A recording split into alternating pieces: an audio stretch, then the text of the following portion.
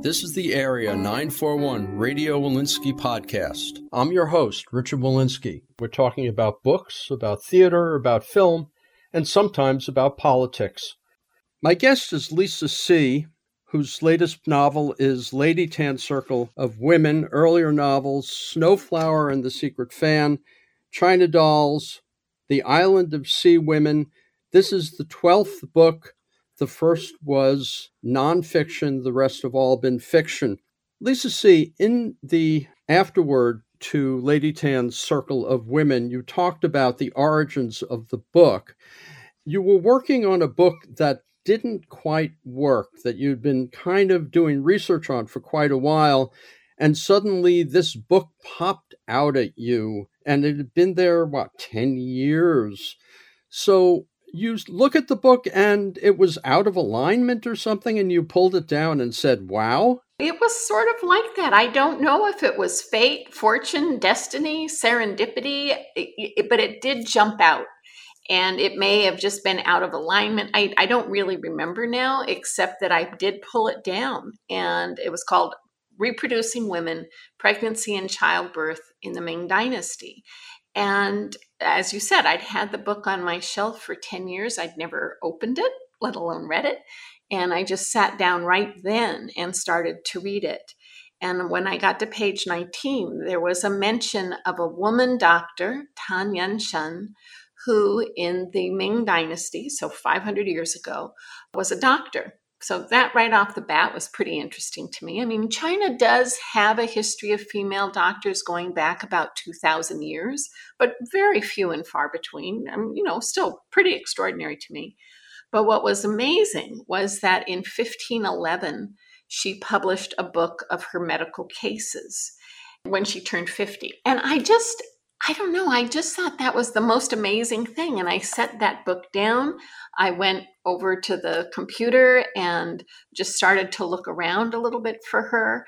And I found out that that book, Miscellaneous Records of a Female Doctor, was not only in print, still in print in China and in Chinese, but also available in English. And so I ordered it. I had it the next day. And so and you know this, I do think about books for a very long time before I decide this is the one, that instead of thinking about this for 5, 10, 15, 20 years, it was all of about 26 hours. How long between the time when you realized, oh my God, this book that I've been working on and off for 8 years that I thought was my next book after The Island of Sea Women, how long between the time when you put that aside, which was, I guess, before the pandemic? Well, so March 2020 was the shutdown. I think none of us really knew how long it was going to last. Remember, they were saying 2 weeks. Right. And then we'll all get back to normal. Well, it turned out not to be 2 weeks. And I think it became clear pretty quickly that it wasn't going to be that 2 weeks. And that project was going to require a trip deep, deep, deep into a very remote part of China, not possible to do in 2020 at all. But even now, I'd be very reluctant to go that anywhere in the world that remote. So I just saw that that's not going to work. So it was really we could even call it April of 2020, that there was that sort of limbo time when we didn't really know what was going to happen. And then, we realized it's going to be like this for quite a while. So I would say then from April to October. And it was in October of that year that I kind of stumbled across this book that was just here on my own shelf. What time frame was that other novel, and is it permanently aside? It's not permanently aside, but that one still would require a pretty serious trip to China. It's based on a real couple, and he's kind of regarded as the godfather of Chinese architecture. But he and his wife in the early 1920s, if I'm remembering correctly, went out across China in search of the oldest wooden buildings. And they found them. And these buildings are still in very remote places, some of them, but they date back to the 800s. So the fact that there are these buildings that date back that far, and these two people had a remarkable life. She was a poet. They were both educated here in the United States. They were young revolutionaries. Of course, young revolutionaries later in time are seen as bourgeois or whatever. So they were, he in particular was punished in his later life during the Cultural Revolution and died in almost utter obscurity.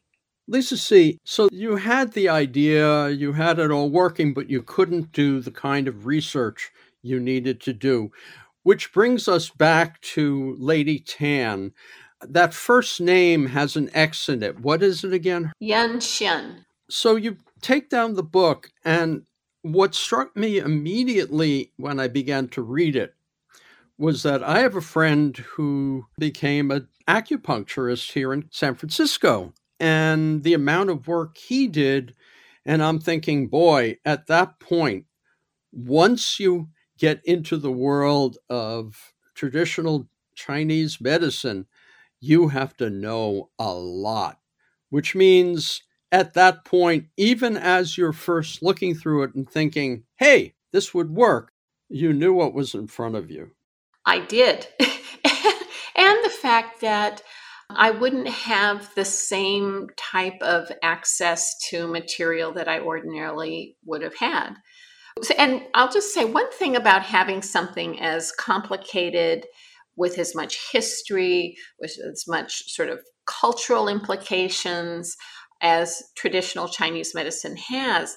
As a writer, there's also a part where you have to simplify it enough so that the person who picks up the book in a bookstore and goes home to read it, they're not drowning in that information. That it has to feel natural, but that you don't have to have every single thing in there. And how that gets woven in, that's the art of writing this kind of novel, where I don't like to speak ill of the dead, but when I was in high school, I loved to read those Michener novels. And remember, they were so big, Hawaii, and it's this gigantic thing. And you're reading along, and there's a plot, and there's a love story, and there's, and you're turning the pages because you want to know. And then every once in a while, you'd have to stop for 50 pages to read about volcanoes. So to me, and this is something my editors have been very good at really keeping me on this, is how you pull out that information and take it out of there. And I think of it a little bit like that game Jenga. So you have you've built this tower, and now you start pulling pieces out. You want that tower to still be strong, but you don't have to have every single piece in there for it still to look like a tower.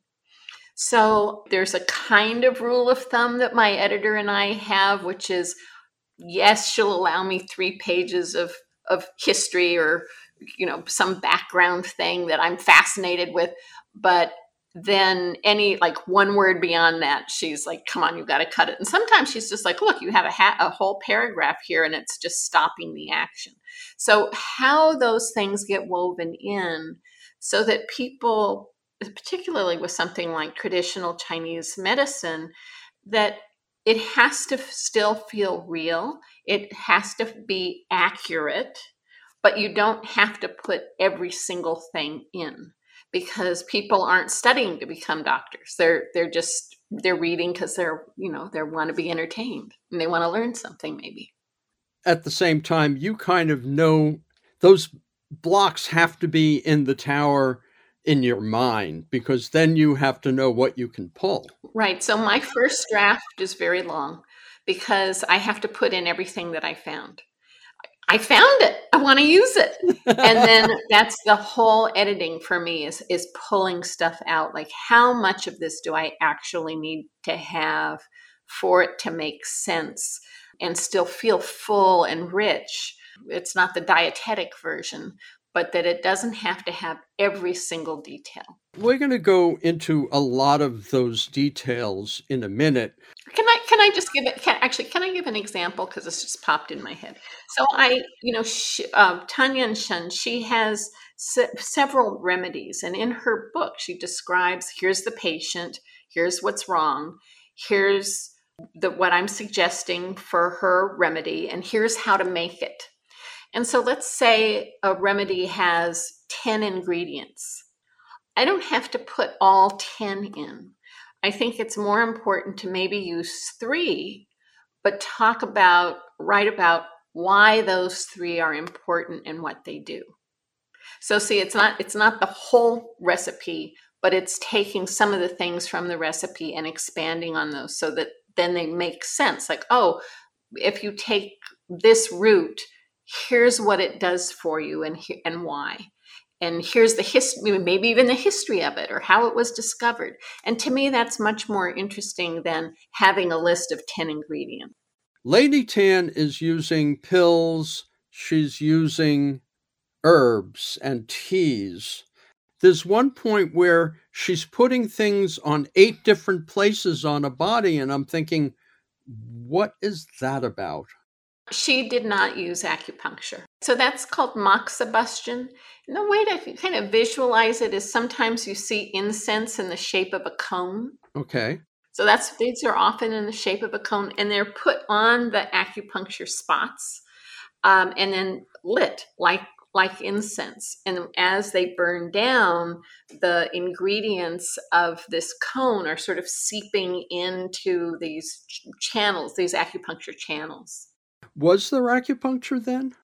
There was acupuncture. She didn't do it. Which you found out because she doesn't mention it at all, I guess. She doesn't mention it, and her grandmother, who was also a doctor, didn't use it. Her grandfather, who was what's known as a literati doctor, a doctor who learns how to be a doctor by reading books, he didn't use it.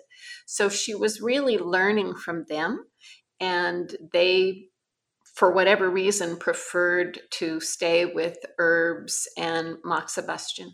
In the book, we learn a lot about what it is like to be a very wealthy young woman, because she's mostly young in the book, in that time period. And also because you have her midwife best friend, we learn what it's like not to be a wealthy woman in that time period. You do make the mention that they both envied one another for what they could and couldn't do. You, Lisa C., which would you rather have been? Well, personally, I would rather be able to be out in the outside world, even though that meant probably in some ways my life would have been harder. But living in utter seclusion is not, I think that's difficult. And I think that was very highlighted during the pandemic, that many of us discovered, gee, being alone 24 hours a day, day after day after day is not so great.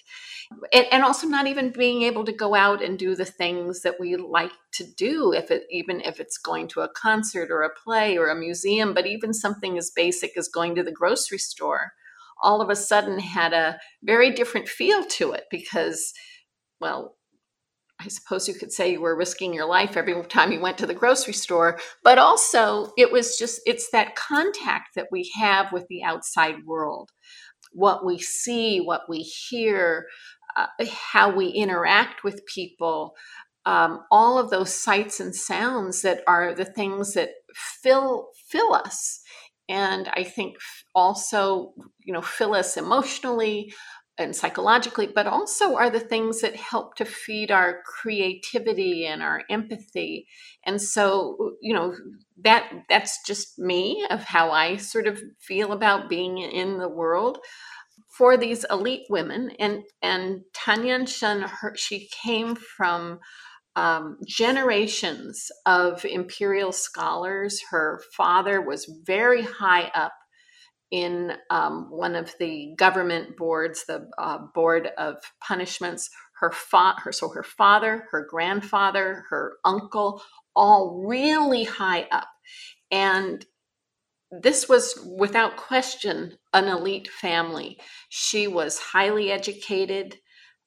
She went to live with her grandparents when she was 8 years old, and she used to recite poetry to her grandfather at night when he would drink wine and she would recite poetry.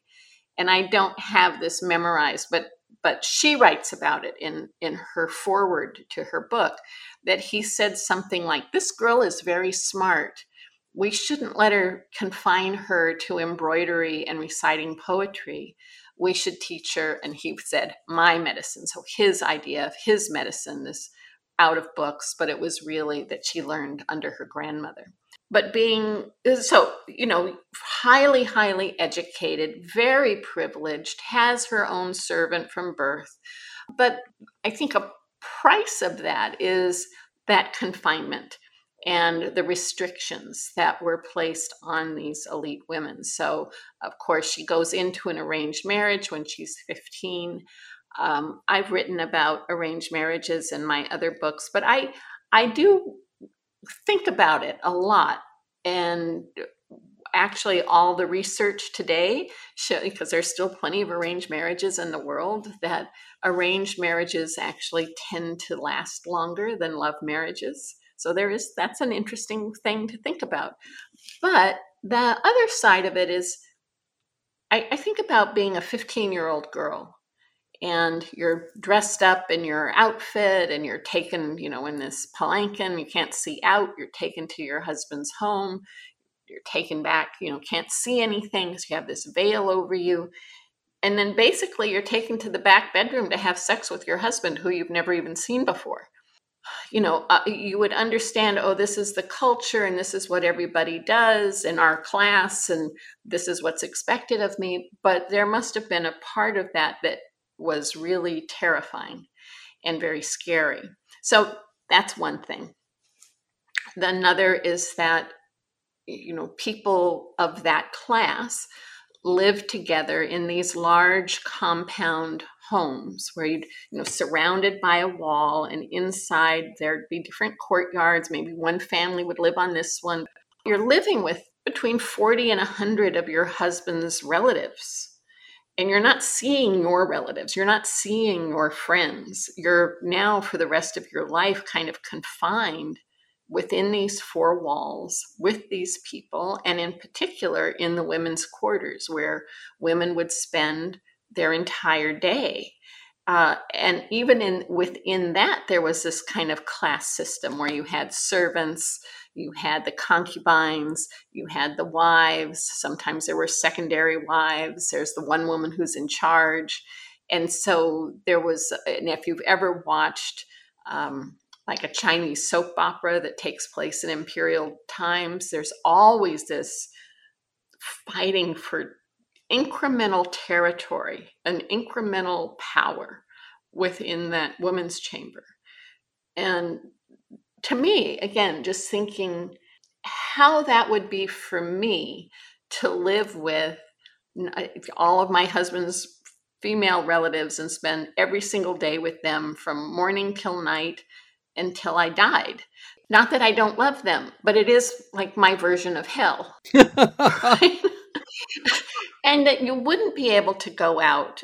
And in this time period, Confucian thought really went through society, culture, family, and really set what people could do, what those boundaries were. And he was a great thinker, don't get me wrong. He was a great philosopher, but he didn't care for women. I think that's really fair to say. So one of his sayings is, a good woman will never go more than 3 steps beyond her front gate. So that meant that really, if you're following Confucian thought, that you're really keeping women completely confined for the entire part of their lifetime. I suppose the upside is they're not as exposed to epidemics, they're not as exposed to war, they're not as exposed to certain kinds of violence that you would see on the street. I mean, they're very, very protected. I'm just trying to say there's a downside to that total protection and isolation.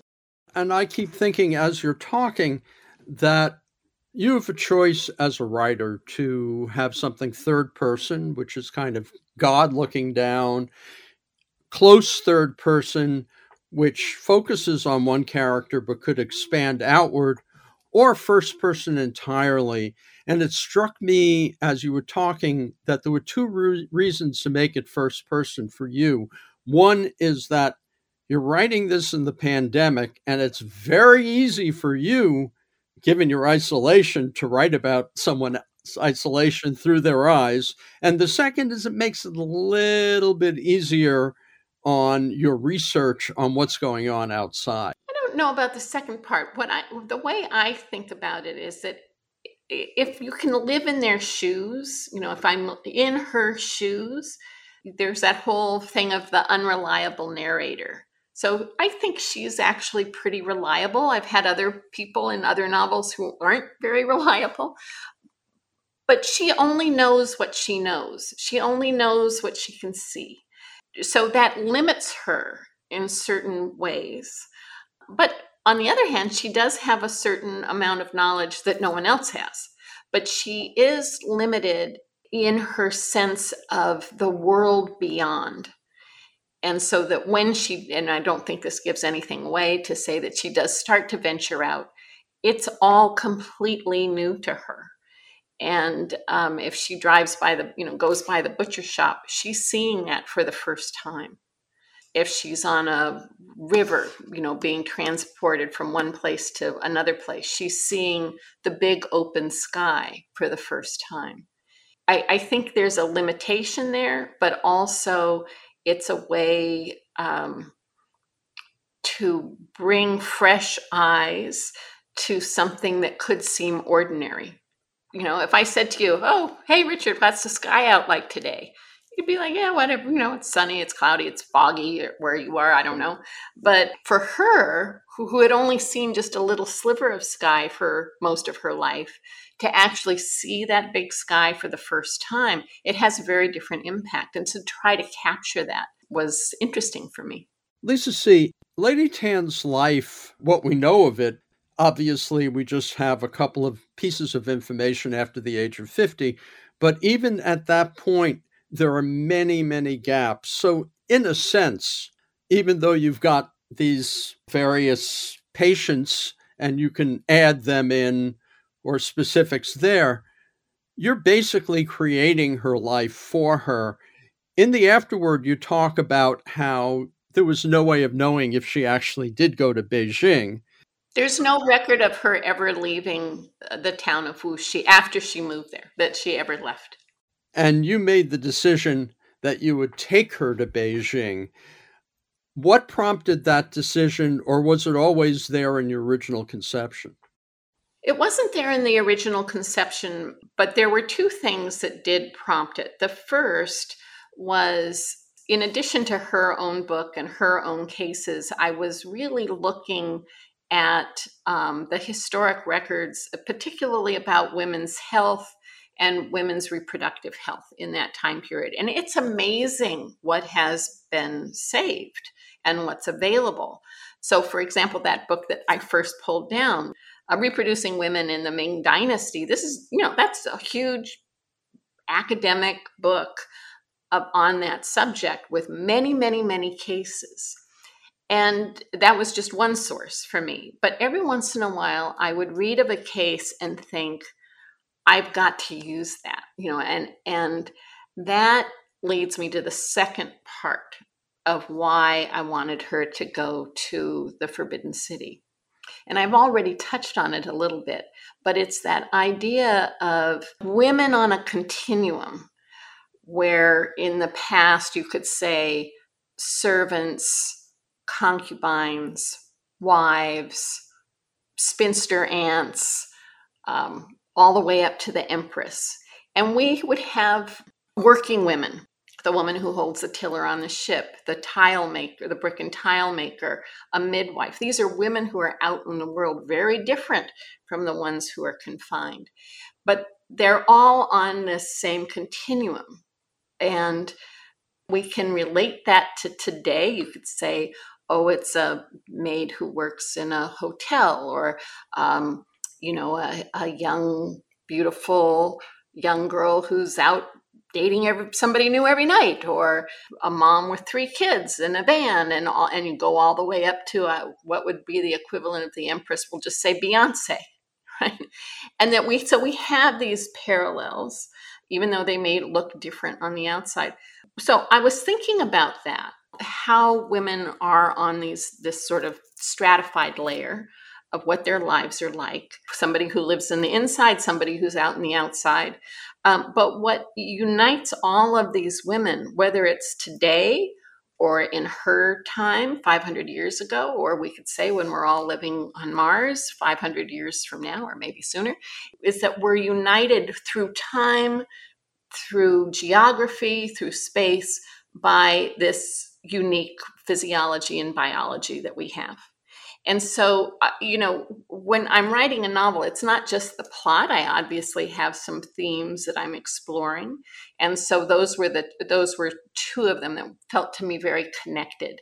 And that with this vast amount of knowledge that's out there about what women's lives were like and how women were physically taken care of in those days, that there were stories that I found that I felt, oh, this actually helps me think about this idea of women on a continuum. It helps me think about, it doesn't matter time, space, geography. That could have happened today. It could have happened 500 years ago.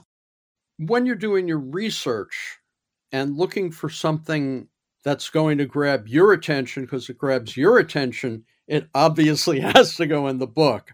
What were a couple of the most amazing things that you wouldn't have even thought of unless you found it? The worm. I mean, I could never have imagined that or made it up. Well, there are three for me that are the big standouts. So the one is the worm. The next one is when the message is written on the baby's foot. I'm not trying to give away too much. And then the thing that does happen in front of the Empress. All three of those incidents happen to real women. And so they could seem, far-fetched or made up, but those are the ones that are completely grounded in historical fact. When I found them, I just felt like, oh my God, I've got to use it, and I think all three of them on the surface can seem unbelievable. But the fact that they happen to real people, real women, that's why I use them. What about the weirdest thing you found other than the worm? I think the idea of ghost pregnancies. A woman's husband died and 5 years later she gave birth. Or someone's husband has been traveling for 2 years and somewhere at, 18 months, she gives birth. So there was this idea of ghost pregnancies, that you could be pregnant for way longer than 9 months. What struck me about it was that it was a way to actually save a woman's virtue. I mean, obviously, a woman wasn't pregnant for 5 years after her husband died, but this was a way that within the society, they could say, oh, she gave birth to her husband's son. It was a ghost pregnancy, but we don't have to ostracize her or punish her. And this was particularly important in these big elite family homes where you certainly didn't want to have scandal, but that it was a way to protect women in an interesting way. Because on the surface, it seems like that it's so far-fetched. There's a lot of eunuchs in the Forbidden City, but none elsewhere? Is that correct? Well, there were some who were sent out on behalf of the emperor, and under different emperors, there were periods where the eunuchs had extraordinary power and were really basically running the government. And so if they were running the government, that meant that they were going out across the country. They were the eyes and ears. But originally this started because the emperor could have as many as 10,000 women living with him. If any of those women got pregnant, they better belong to be potential emperors themselves, that they had to be in direct line. So that this was a way of sort of protecting they didn't call it a harem, but, for now we can call it his harem of women. Also, the relationship of concubines, did that surprise you, or had you know about that before? that concubines were kind of an official part of these wealthy families, and that if a concubine gave birth, that child, even though it was born out of wedlock, could wind up being the heir. I don't have to look far for this. So in my own family, it would be my great uncle. He had 9 sons, but he had a total of 3 or 4, I can't remember, wives. And it was actually the second one. She wasn't a wife. She was just a maid in the house, was the first one to give birth. And so in my family, in this pretty traditional in Chinese families, it was number 1, number 2, number 3, number 4. And they still, to this day, refer to themselves to each other that way, not by their names, but by their birth order. And so the person who was actually number 1 was the son of the maid, but then number 2, he was the first son of the wife. And always in my family, there has been this way that they will say, well, he's number 1, but he's really not number 1. This one is number 1. And so all the way to today, they still talk about it that way. And what that meant, in terms of who was the eldest son. And the other side of it is that if by some chance the father can't be a father, then the wife or concubine could actually have her own person, her own man, and that the son there would then be adopted as if he was the official son. Correct. Did you know that beforehand? Yes. But this part really has to do with the afterworld and traditions surrounding the afterworld. I mean, I've wrote about it a little differently in Lady Tan's Circle of Women, actually a little more directly than I have in some of the other novels where, it's always important to have a son. I think in all of my books, actually, the importance of having a son. But the reason why that's so important is that so many of the holidays, particularly Chinese New Year, which, is across Asia, but might have different dates, part of that is making offerings to your ancestors who are in the afterlife. The thing is, in the afterlife, it's like a parallel world to this one, where you have all the same needs, wants, and desires as you have here.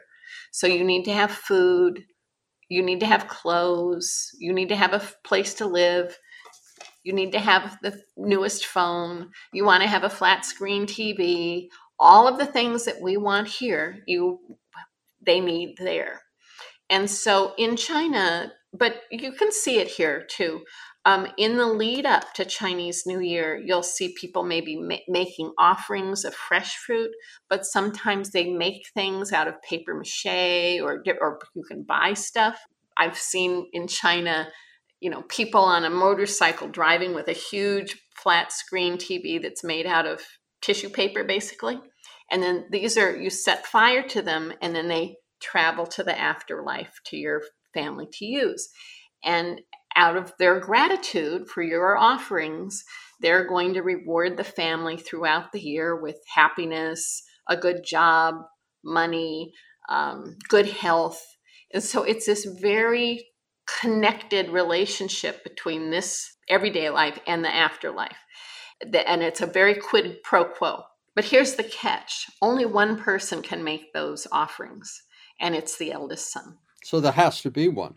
Yeah, and that's why you have to have one. So China does have this very old, very deep tradition of, I'm going to put it in air quotes, adopting someone else's son to be your elder son. So, for example, if I had 5 girls and my sister had 5 sons, I might adopt one of her sons.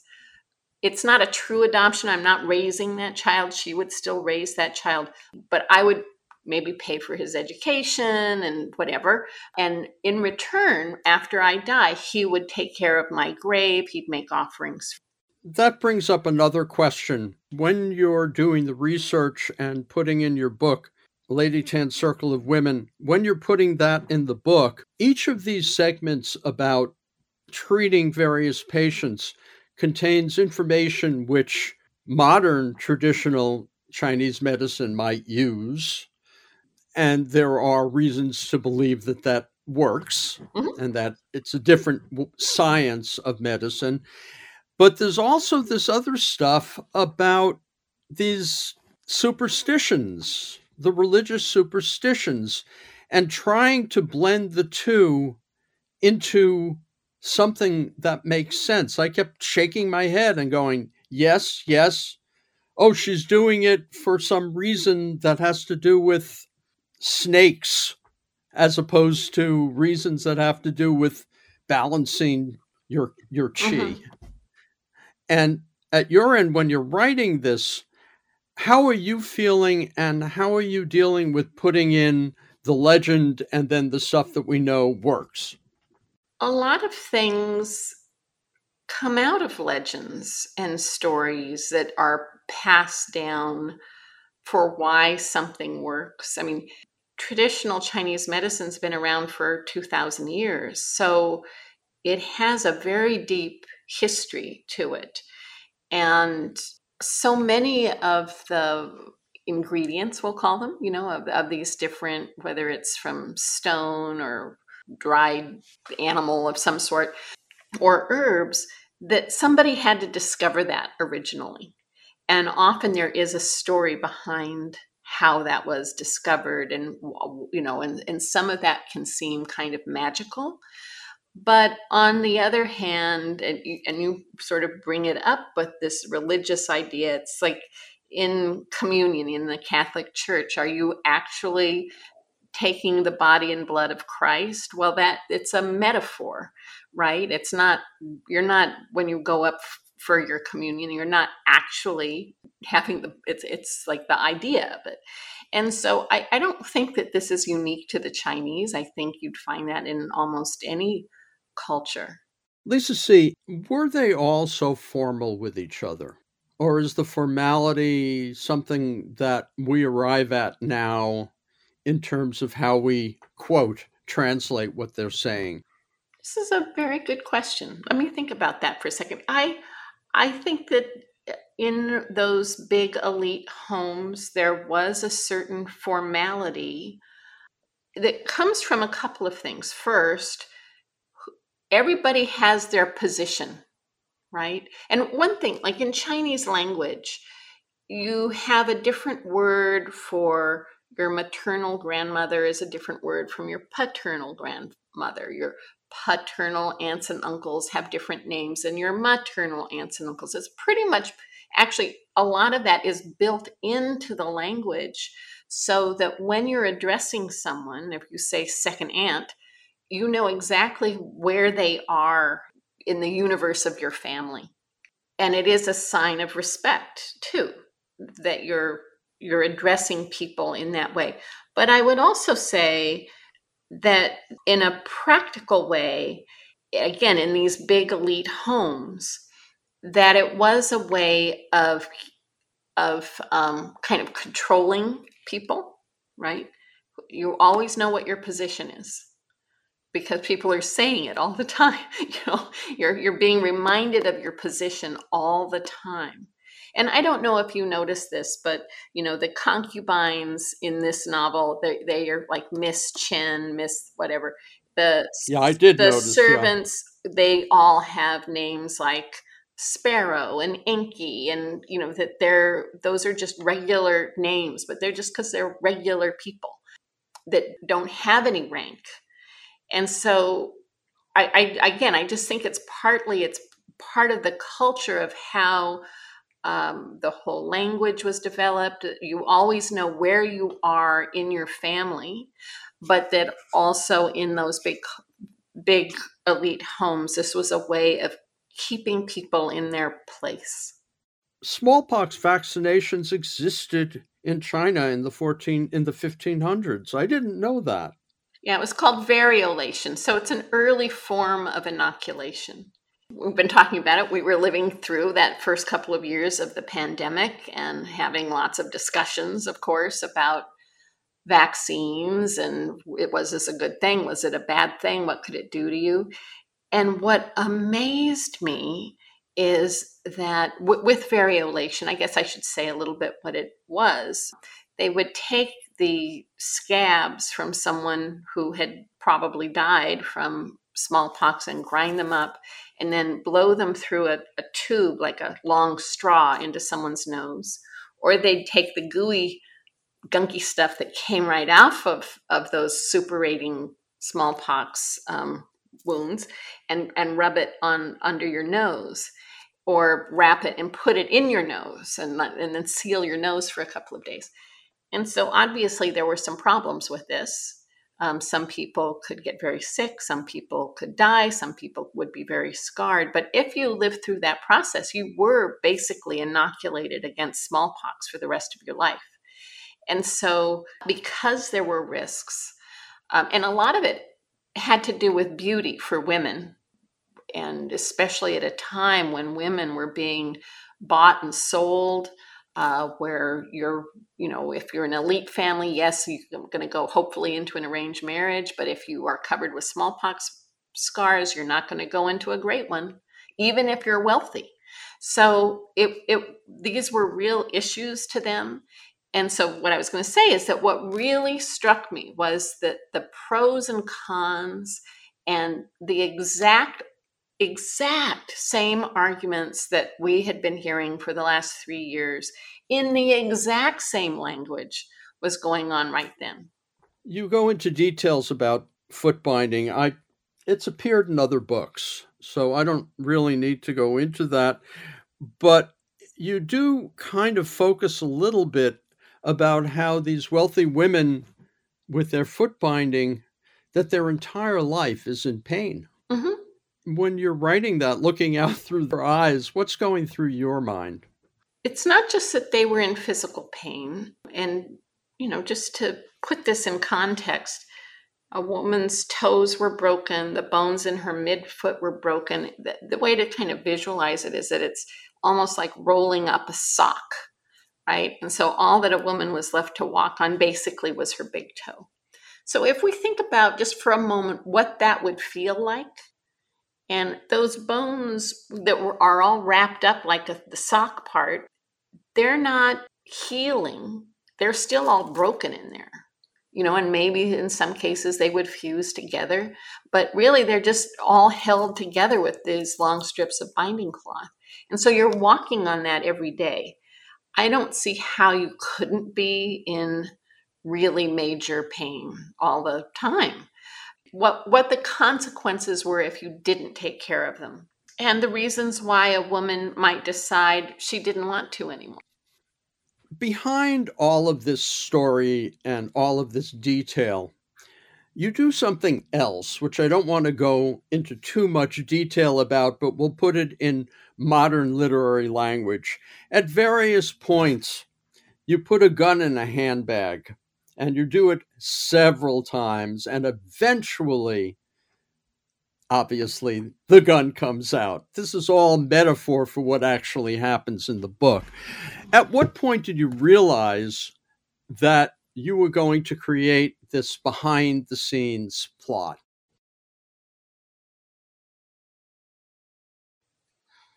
It was pretty early. I didn't see this directly as a mystery. My first 3 novels were mysteries. I don't see this as a mystery. However, there is something that does happen. Like you said, it's in a behind-the-scenes plot. And much of that was inspired by another book that I found called The Washing Away of Wrongs that was originally published, I think it's in 1247. And it's the earliest book in the world on forensics. I thought it was interesting, and again, this sort of is thematic, right? That Yunshen's, all the men in her family work for the Board of Punishments. And that this board, these men are tasked with investigating crime. They're the investigator, the arresting policeman, they hold the trial, they're the judge, and they make the sentence. And because the sentences, the punishments, it's called the Board of Punishments, right? Because the punishments were so severe for even pretty mild crimes, I thought about the darkness of that juxtaposed to this medicine and healing people and bringing life into the world, and that these were such opposites, but you had it within the same family. And I think that certainly for Yun Chun's grandmother, this was something that drove her very much in her practice of medicine, was that it was the yin, it was, the yin and the yang within this one family of this really dark way of punishing people and holding them responsible. But at the same time, on the other side, you have trying to heal people, bring people into the world. One thing I will say about the washing away of wrongs is I just recently did an event in Colorado, and there was a woman there who had studied forensics here in this country. And one of her textbooks was The Washing Away of Wrongs. I mean, yes, there's a lot in there that is still used today for how you determine, did someone drown by accident? Did someone hold their head down? Did someone hang themselves on purpose? Was it an accident? Is it staged? All of that stuff is all in there, and it could still be used today, right? If you're really looking for that, because I guess a dead body doesn't change that much over the centuries. The same things are going to show up. And what she said, though, was that the reason that they used that text was that there's so much in there about how you see a body to this transition from life to death, and what happens to the body, and why it's important to care for the body. And this was why they were using that in her class. So again, I go back to this idea of, bringing people into the world, but also seeing people out of the world. What are the 6 grannies? What are they all? Well, can I remember them all? Midwives are in there, religious women, matchmakers, procurers. I don't know if I have all 6, but these 6 categories of women, all working women at some degree, were seen as really like the low, really low in society. And that if you were an elite family, you didn't want any of these people coming into your home, even though they have a necessity. You may not approve of midwives, but you need to have them. You may not approve of matchmakers, but you often you have to have them. So again, to me, that again goes back to this sort of light and dark, yin and yang, where you're trying to find a balance. Society's saying, no, these people are the dregs of society, and yet you need them, even if you're, at an elite family. I guess this is just my own curiosity. There's a boat that she travels to and from Beijing on. I could not get a sense. She had all of this stuff with her. How big were those boats? I'm talking about when she goes from her home to the Forbidden City. She has a lot on the way back. Oh, yes. I mean, these were pretty big. If you think of the 16th century version of a barge, that they would have had plenty of stuff on the deck. She's always going onto the deck, right, to sort of poke around in these things. It's not like she's hanging out underneath, going through the big cargo bins under the water, but it's more of what's up on the deck. Lisa C., I want to ask you a few other questions. I was going through IMDb, and I saw a few things that didn't make much sense. Something about someone named Monica Hyland and a book called Lotus Land. So my mother, Carolyn C., and John Espy, my mother's longtime live-in friend, and I wrote 3 books under the name of Monica Hyland. And these were we named ourselves for the intersection of Santa Monica and Highland. You wrote these books with 2 other people, and then you began working on your own. Did it feel like an apprenticeship for you? Absolutely. My mother was a writer. John was a writer. 21 years between my mother and me, 21 years between my mother and John. They had a lot of more experience than I did. But this was a very democratic process, and this is going to show how old I am, before they had computers. And so I was the one who hand wrote everything. And so we would take turns talking, but the person who holds the pen has the final authority of what goes on the page. And so sometimes they'd be like telling a whole scene, and I would just be waiting. Like, I don't like that so much, but I did learn so much from them. So my mother was a writer, John was a writer, but my mother's father was also a writer. And so I'm third generation. So much of my work habits comes from them. I feel like I did have kind of a lifelong apprenticeship. Sometimes I joke around, like, I'm glad they weren't plumbers, but gosh, why couldn't they have been brain surgeons?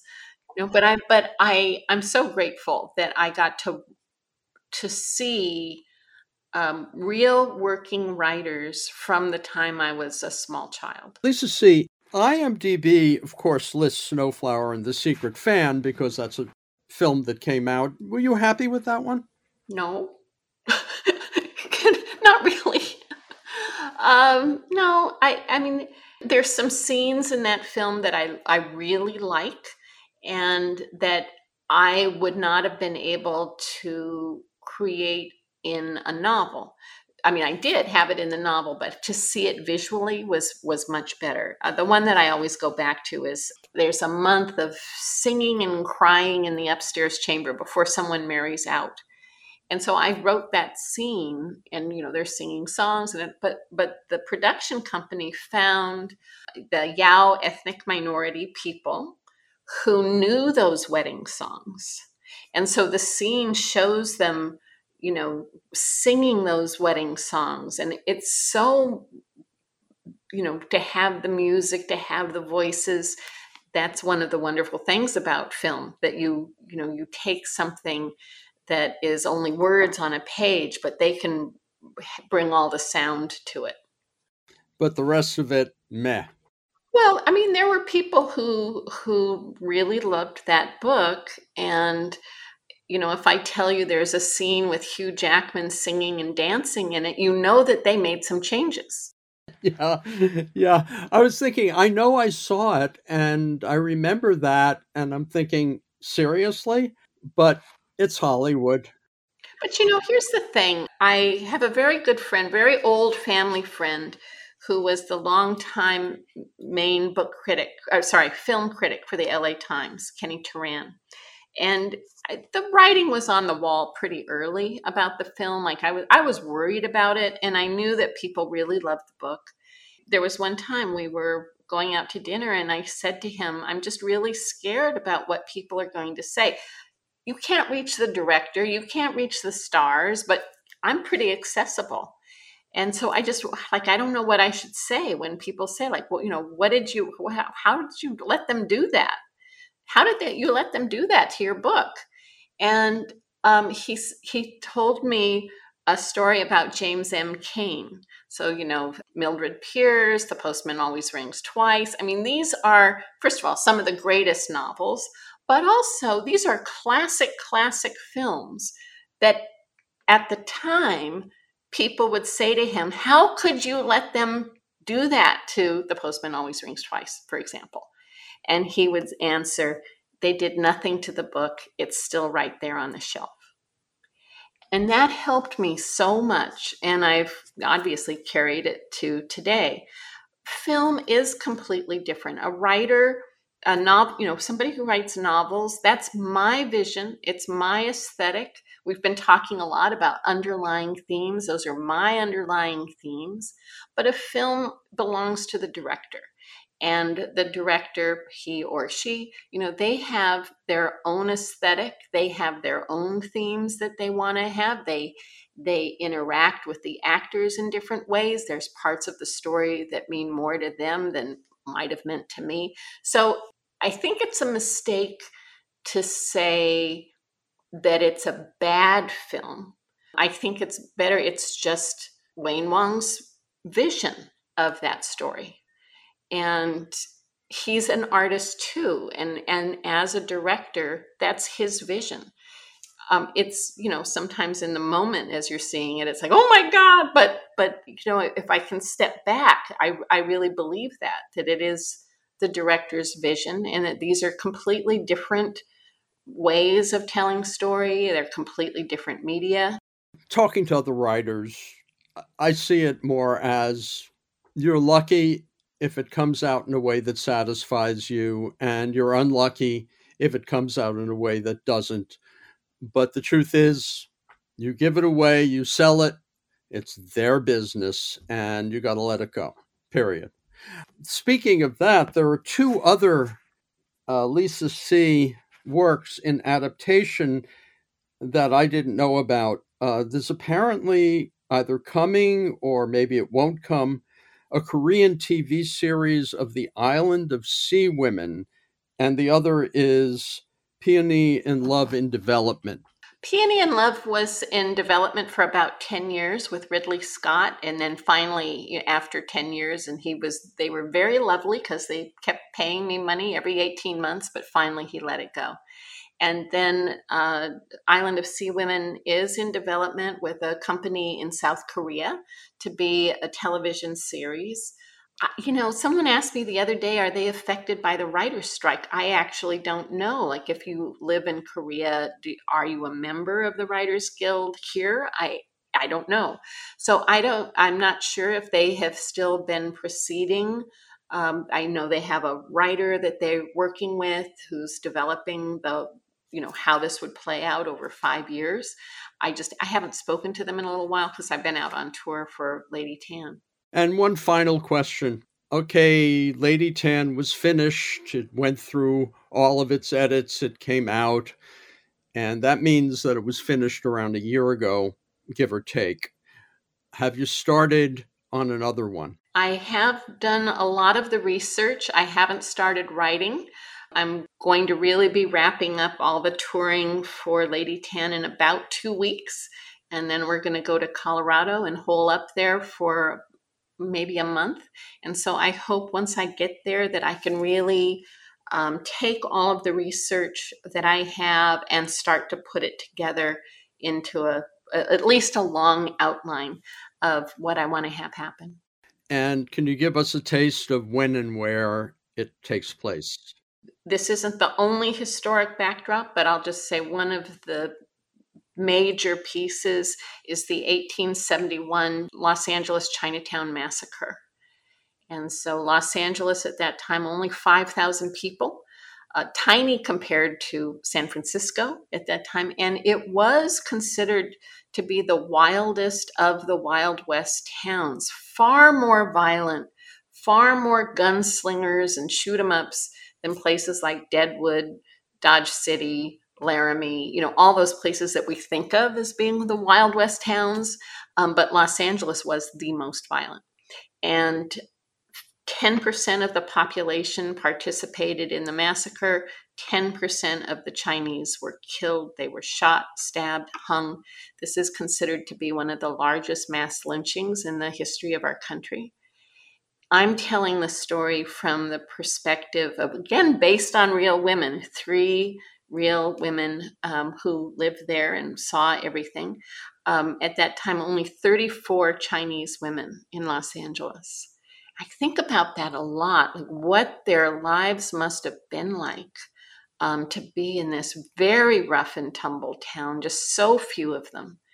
And so I don't know if you want to hear more about it, but yeah, it's based on the true stories of 3 of these women and what happened to them, and how each of them actually had a pretty big effect on not just the events of the massacre, but also how Los Angeles became a city, a real city, we'll call it a law and order city, and how it was able finally to join the rest of the country.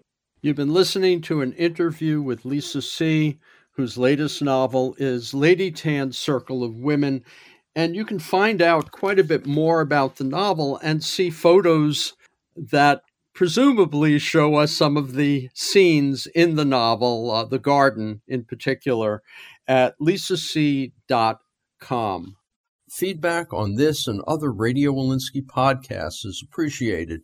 You can write to bookwaves@hotmail.com, and feel free to search out other interviews at bookwaves.com or on the kpfa.org website.